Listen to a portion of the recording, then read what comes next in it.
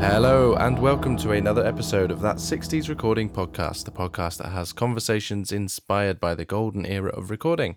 I hope you've all had a wonderful week. Here we are back for number second. Oh my goodness, the amount of these introductions I restart, I'm determined not to restart this one. This is the second part of my conversation with Fran Ashcroft about his new book that's come out. I hope you've gone to check it out. And if you haven't, I do urge you to go and do it. We'll talk more about it in the conversation. I've had a really nice week here, actually, because I started doing these funny voiceover things. Not funny, they're just voiceover things over sessions that I've recorded, or the isolated drums, which I'm sure you'll have noticed are the transitions. So as soon as I lead into the podcast, you'll hear it's Obladi Oblada this week, which I've sent out on my mailing list. So if you don't subscribe to my mailing list, you can do that through my website. But yeah, on my Instagram at All You Need Is Drums or at Joe Montague Drums, I've been doing these voiceover things that have gone down really, really well. And I mean, I'm a begrudging user of social media. You have to do it. That's just part of the job, isn't it? But to finally get a little win like that makes you feel quite good, like you're getting one over on them, but actually you're not. You're just playing their game, and that's fine. So if you're interested in that kind of thing, go and check that out. And I won't chew your ear off anymore. We'll just get straight into the second part of my conversation with Fran Ashcroft.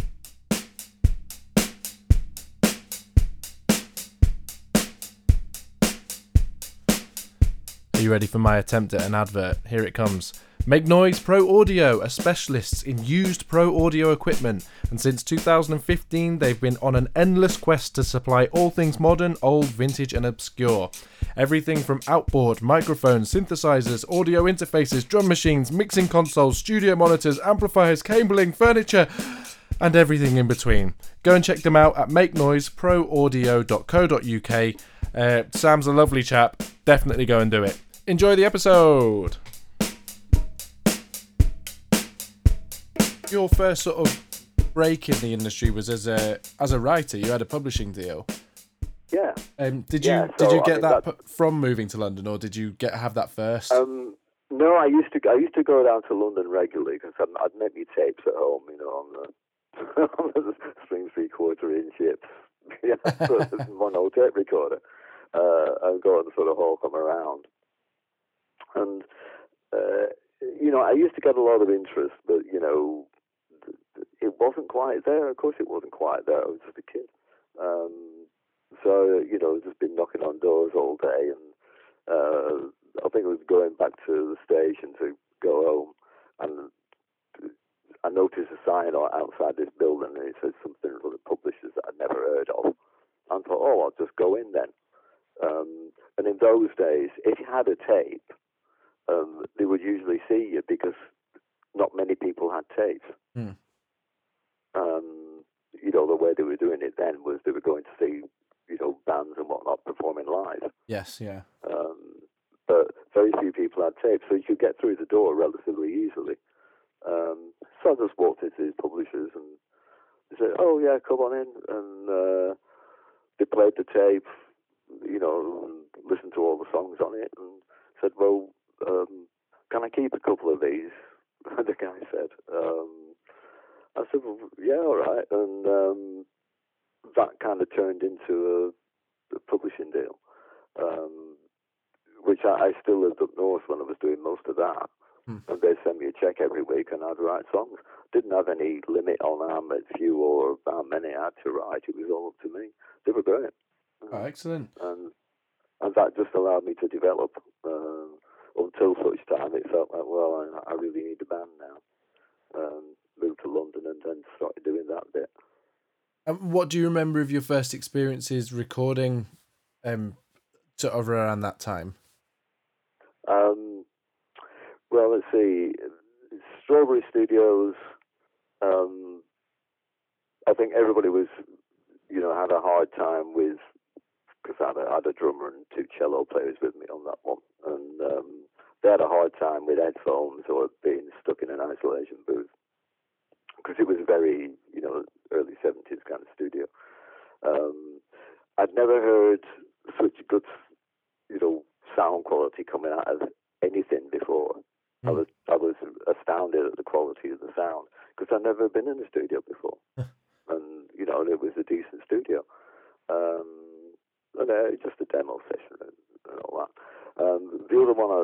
really sticks out in my mind was the first time I went to Abbey Road. And that was something that I'd knocked out in a little 8-track I'd run at the publisher and said, well, Studio London, we can have a day for 25 quid. So they paid for that.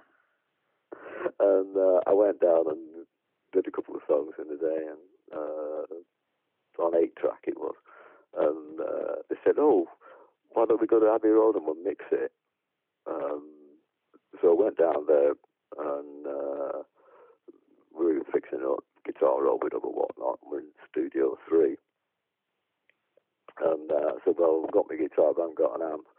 So the kind of gopher guy, this old bloke in the, one of those warehouseman's overcoat things, wheels it in on a British Rail trolley, this beautiful Selmer amp. The sound was fantastic, and what struck me was how good the engineers were. I mean, talk about sort of timing things. The 8-track recording that I'd made, the timing was a bit iffy, and it was like, oh well, we'll just take this chorus and edit it. It was like out with a razor blade. They edited the multi-track in that 5 minutes, as I recall. Wow. 3-hour session, so I did the guitar overdubs, they'd edited that, and then we mixed it, and we were finished ahead of time, Fantastic. Brilliant standard of engineering, in those days anyway. I mean, that must have been, I mean, I don't, you may not have been, but presumably you were a Beatles fan at the, in the early 70s. So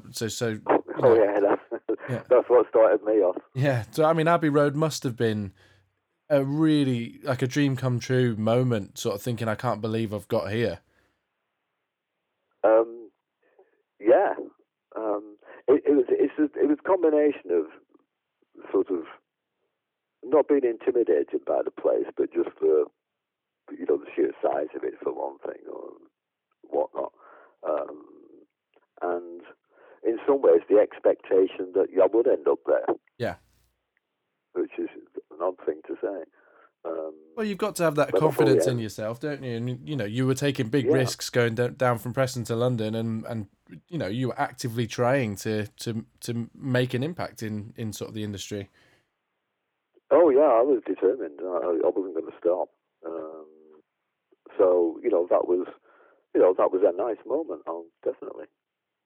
What was your transition from?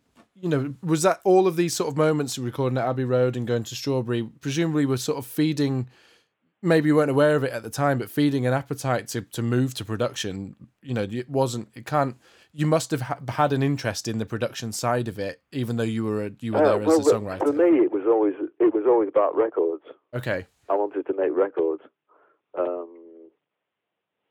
So moved to production, there's 2 reasons for it, really. After the band sort of folded and that sort of fell apart,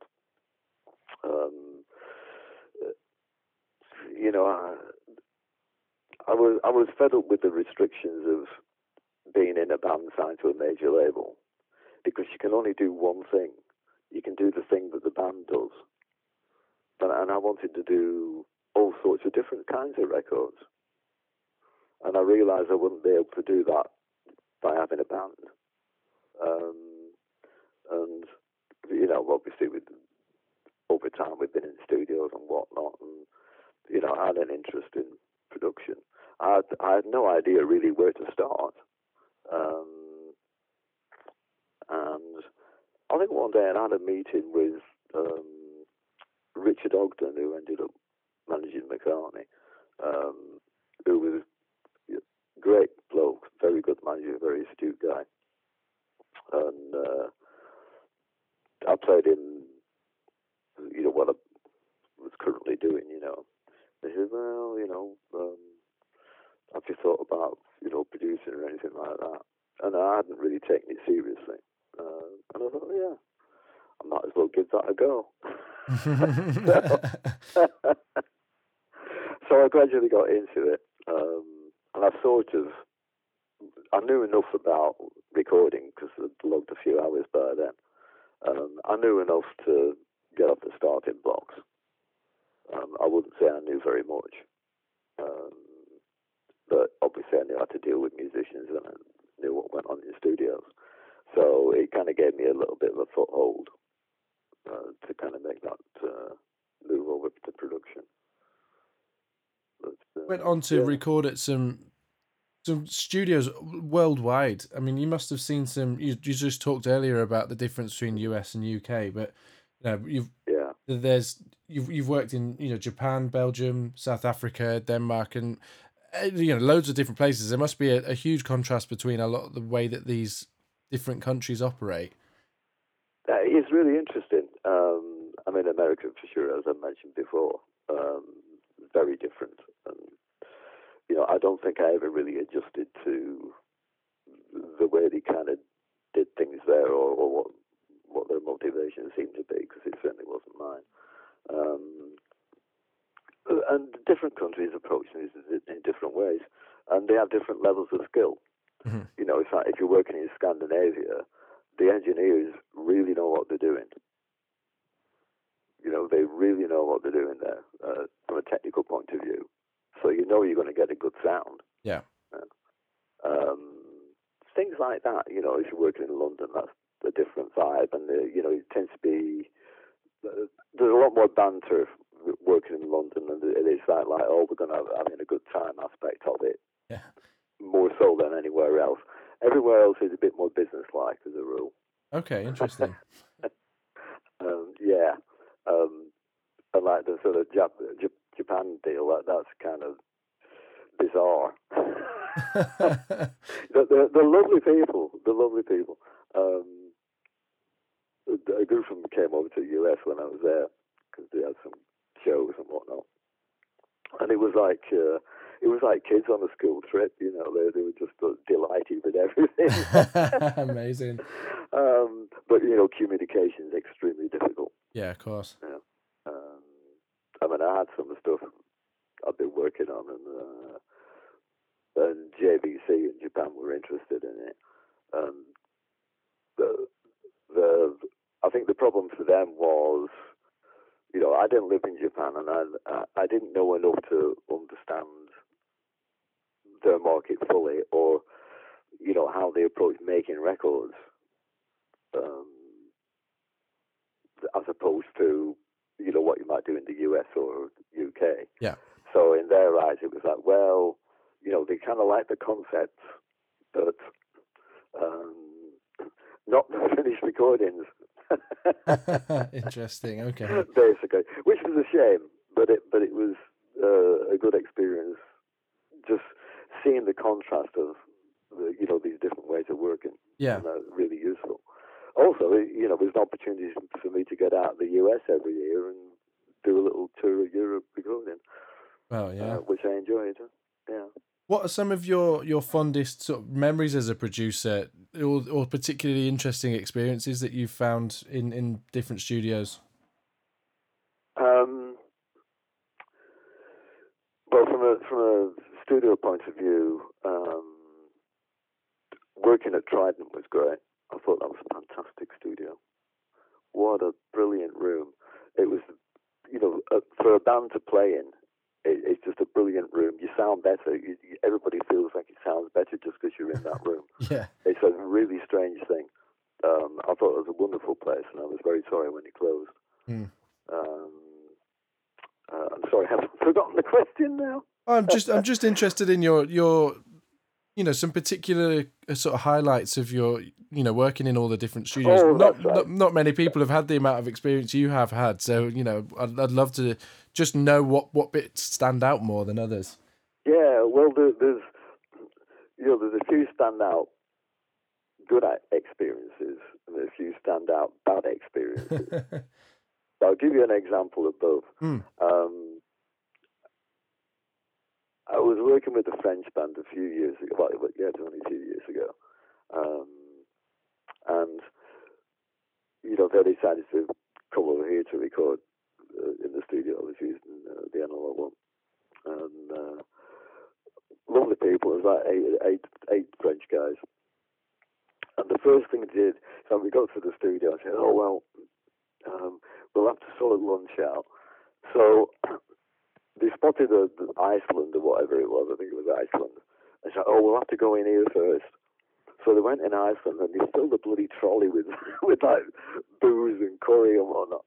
Went back to the studio and while I was setting up mics and things like that and getting the gear sorted out, they were cooking. You know, it was great. We had a lovely time, and I think we did an album in 3 days, I think. Oh wow, fantastic! They were brilliant, yeah, including the mixing. Wow. Fantastic, great people and great band. That. I mean, that's really like the old days. That it was utterly enjoyed. The whole experience was just a blast. It was great. Yeah.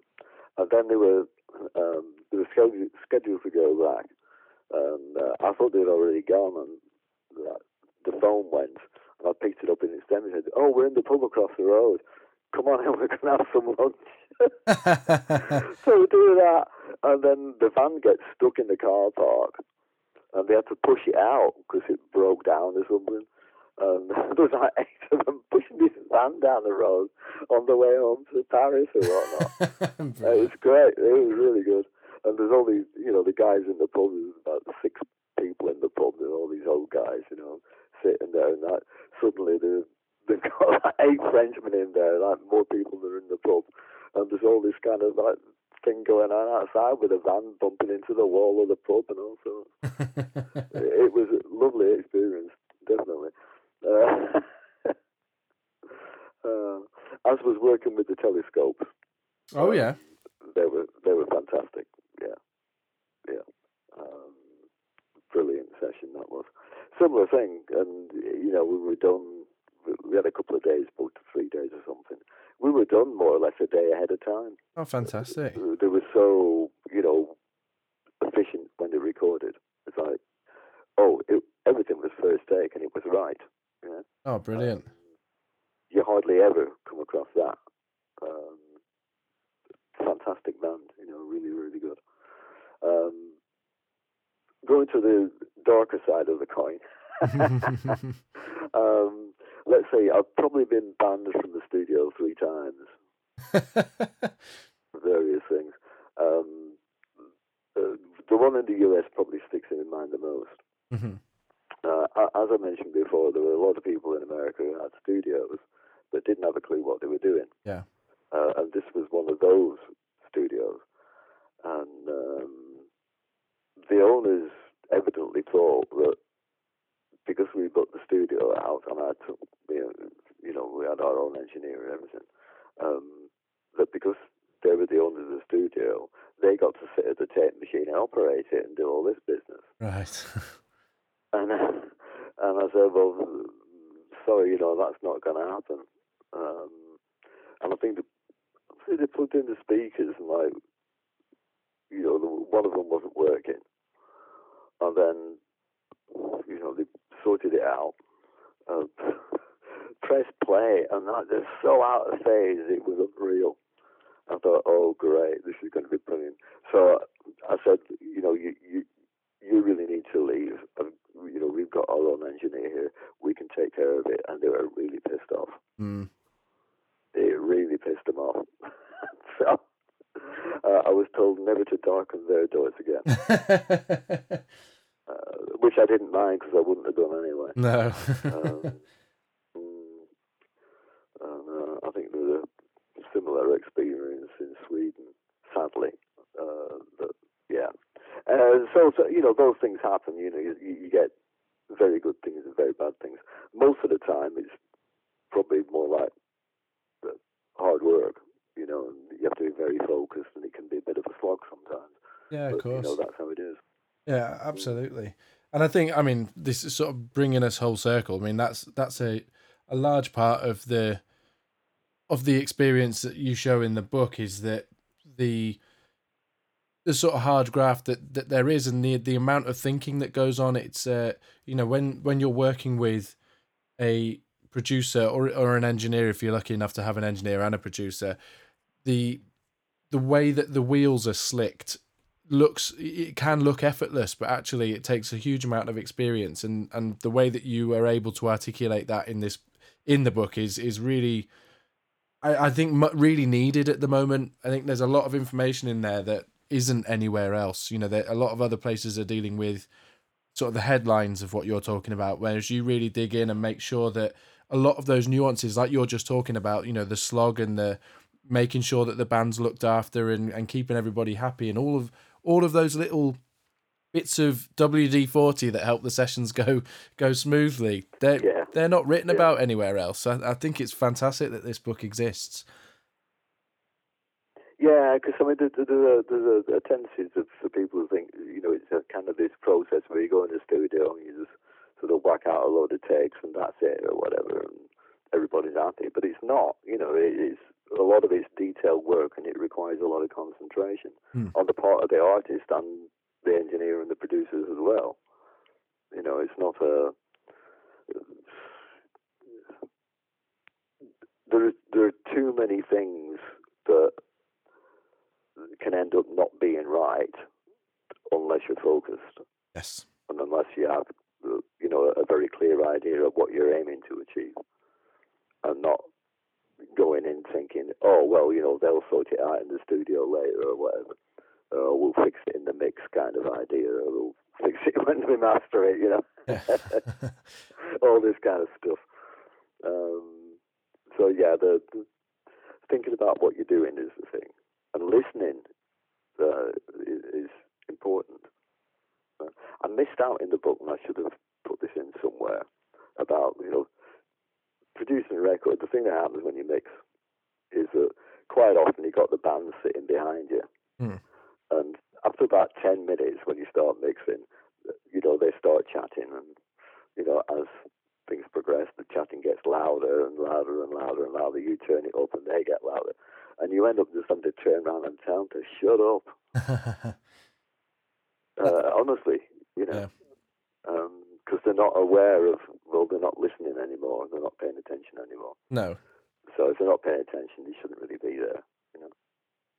No, I think that's that's an experience thing, that there's a lot of technicalities in particularly the first stages of a mix, when you're sort of preparing to actually do the balance or whatever, that makes it's quite boring to be part of. And I think unless you're doing something, recording is absolutely boring as hell. Yeah.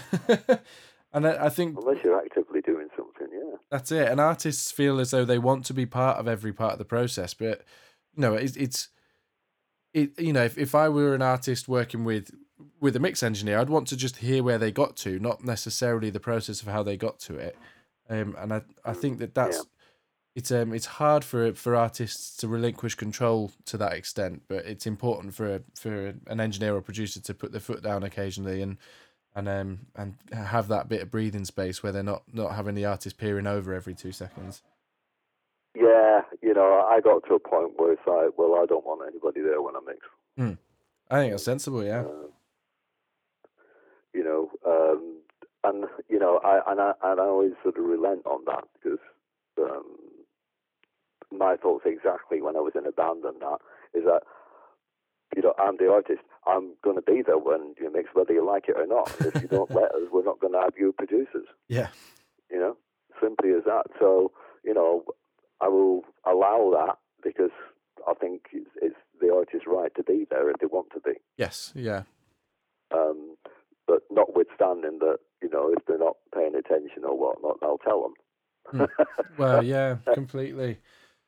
So what's next for you? What you've done an album and a book. It feels like you deserve a bit of a rest. But have you got anything else that you kind of got your eyes set on? Yeah. Currently, I'm exploring this kind of AI technology. Oh yeah. So, the way that they did, remix Revolver for whatever reason, because they could. Yeah. Where you can sort of, take a mono track and split it into like 50 pieces or something. Yeah. It's got some interesting aspects to it. If you have something that's from probably quite a long time ago that wasn't on a multi-track or isn't on a multi-track anymore, and you might feel that it would have a place if it were either remixed or redone or rethought. And it's fascinating that, the AI technology can do that, sometimes for better or worse. But just the idea that that's possible to do, I think opens up a range of possibilities, which you wouldn't have been able to do before. For example, I've got a very old track knocking about that I really, really like the piano sound and the drum sound on it, but that's all I like. Okay. And I could see being able to use that in a different context. Interesting. Yeah. If I could get that separated out, so I'm looking into things like that, and seeing whether you can actually make a viable record that's not like a re-release of something else, but is valid in a 21st century place. Yeah. And as a 21st century record, not a remix or a remaster or anything like that, but something new. Would it work? I love that idea. I mean, I'm excited to hear where you go with that. That sounds really cool. Yeah. So it got me thinking, that one. I didn't realize until recently, because I'd heard about this, before, and, I knew what could be done. What I didn't realize was how quickly widespread it's become and how easy it is to access. Yeah. There's like loads of stuff out there. Oh, there's this program, that program, blah, blah, blah, blah, blah. Do it here online for free, God knows what. How sort of just everywhere that it is. So, God knows what people are going to do other than sort of remix themselves to death for the most part. But, I think it's like anything; it will take a little while to settle down, won't it? There'll be a flurry of things happening first that might not be quite so cool, but then, a great example of it is the Get Back film, where they use it to separate out the audio, and I think that's a really sensible use of it. I thought that was great. Yeah, absolutely. I thought that was great. Whereas I think using it to, sort of rebuild Revolver into something that's not as good as it was before is stupid. Yeah. But that's all about making money, Completely, yeah. So it'll be you see record labels thinking, oh great, we can re-release everything again with AI technology. It's just going to be another sort of inferior version of what we started off with. Yeah. The cash cow, isn't it? Where can people find out about the record that you've got out, the Tour of British Duck Ponds? The record is in Think Like a Key on Think Like a Key label, TLAK. But it's available everywhere, I suppose, that way.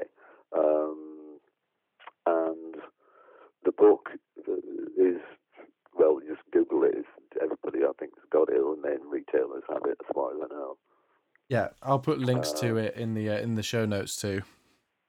I think if people just search, so it's called The Analog Approach to Digital Recording and Mixing, and yeah, which is a bit of a mouthful, but it does get the point across. It absolutely. I don't know what else it could be called. That's exactly what it is. Yeah, because we couldn't think of a shorter way of saying it. I have to say, I think I messaged you on when we were discussing getting this together. As soon as I saw the book was coming out, and I was sent a PDF copy before I got the physical one, and just from the beginning, it was as if you'd written down everything that I wanted to read.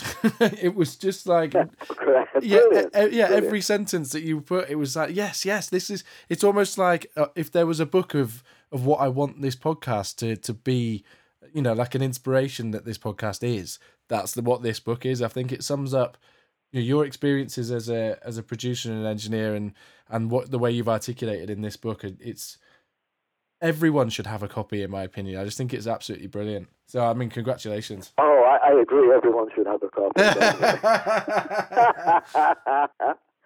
I tell you what, it saved you a lot of time.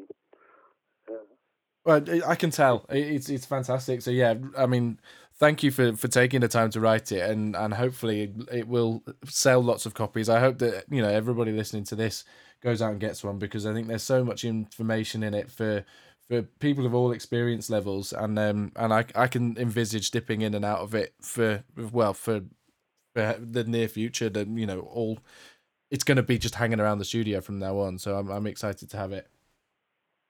Yeah, I mean, when it comes down to it, and as I say in the book, recording is not that difficult.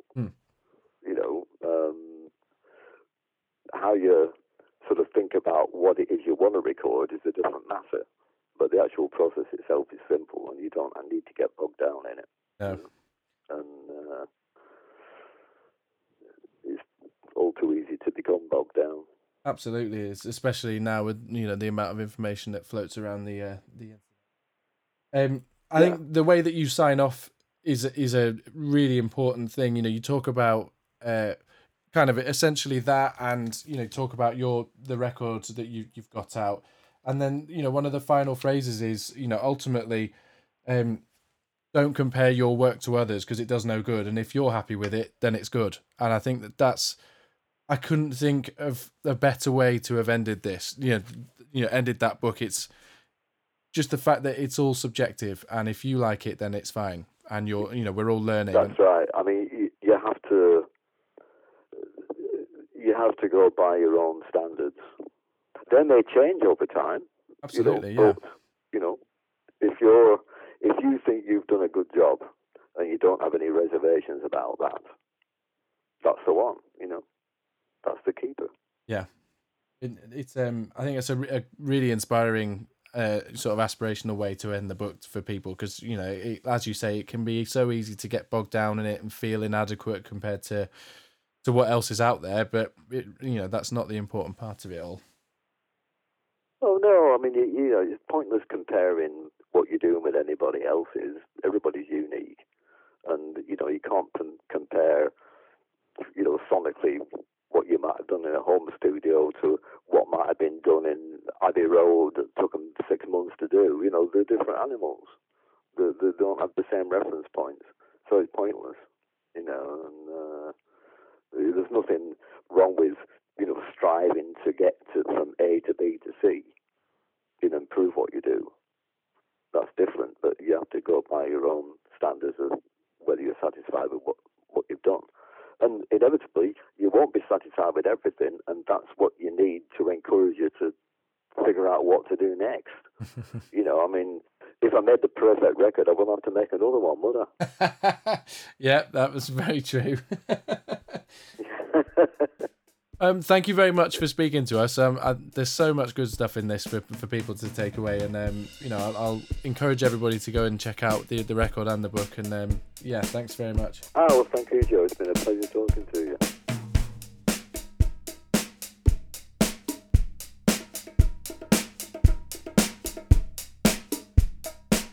So there we have it, the second part of my conversation with Fran Ashcroft, and I really do encourage you to go and check out the book. It's called The Analog Approach to Digital Recording and Mixing. I think you can get it as a digital download as well if you're not into physical books. I don't know why you wouldn't be into physical books. I'm looking online now, and I can see it for £13.72p, which, knowing how good the book is an absolute bargain. So yeah, definitely go and check that out. There's absolutely loads of great information in there. Got some more really cool guests coming up. I was about to tell you who it is, but I'm not going to, because I'm mean. So yeah, we've got some really, really great episodes coming up. I'd like to thank you guys so much for listening and supporting this podcast. You can check out stuff that I do on my website, allyouneedisdrums.com, my Instagram @allyouneedisdrums, or @Joe Montague Drums. I'd like to say a big thank you to Adam Mallet for the artwork he designs for the podcast, and to Joe Kane for the intro and outro music. And thank you guys for listening. I hope you all have a wonderful week, and I will speak to you next week. Goodbye.